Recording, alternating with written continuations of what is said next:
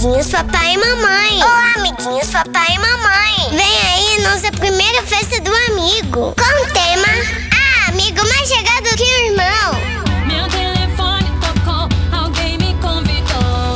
Vai ter festa, eu vou. Teremos Feira da pipoca já vai começar. historinhas da Bíblia, louvores, teatro, coreografia, várias atrações e muito mais. Você quer saber onde é, né? Será na primeira Igreja Batista Mãos Dadas, no dia 1º de abril, às 17 horas. Quão bom e quão maravilhoso.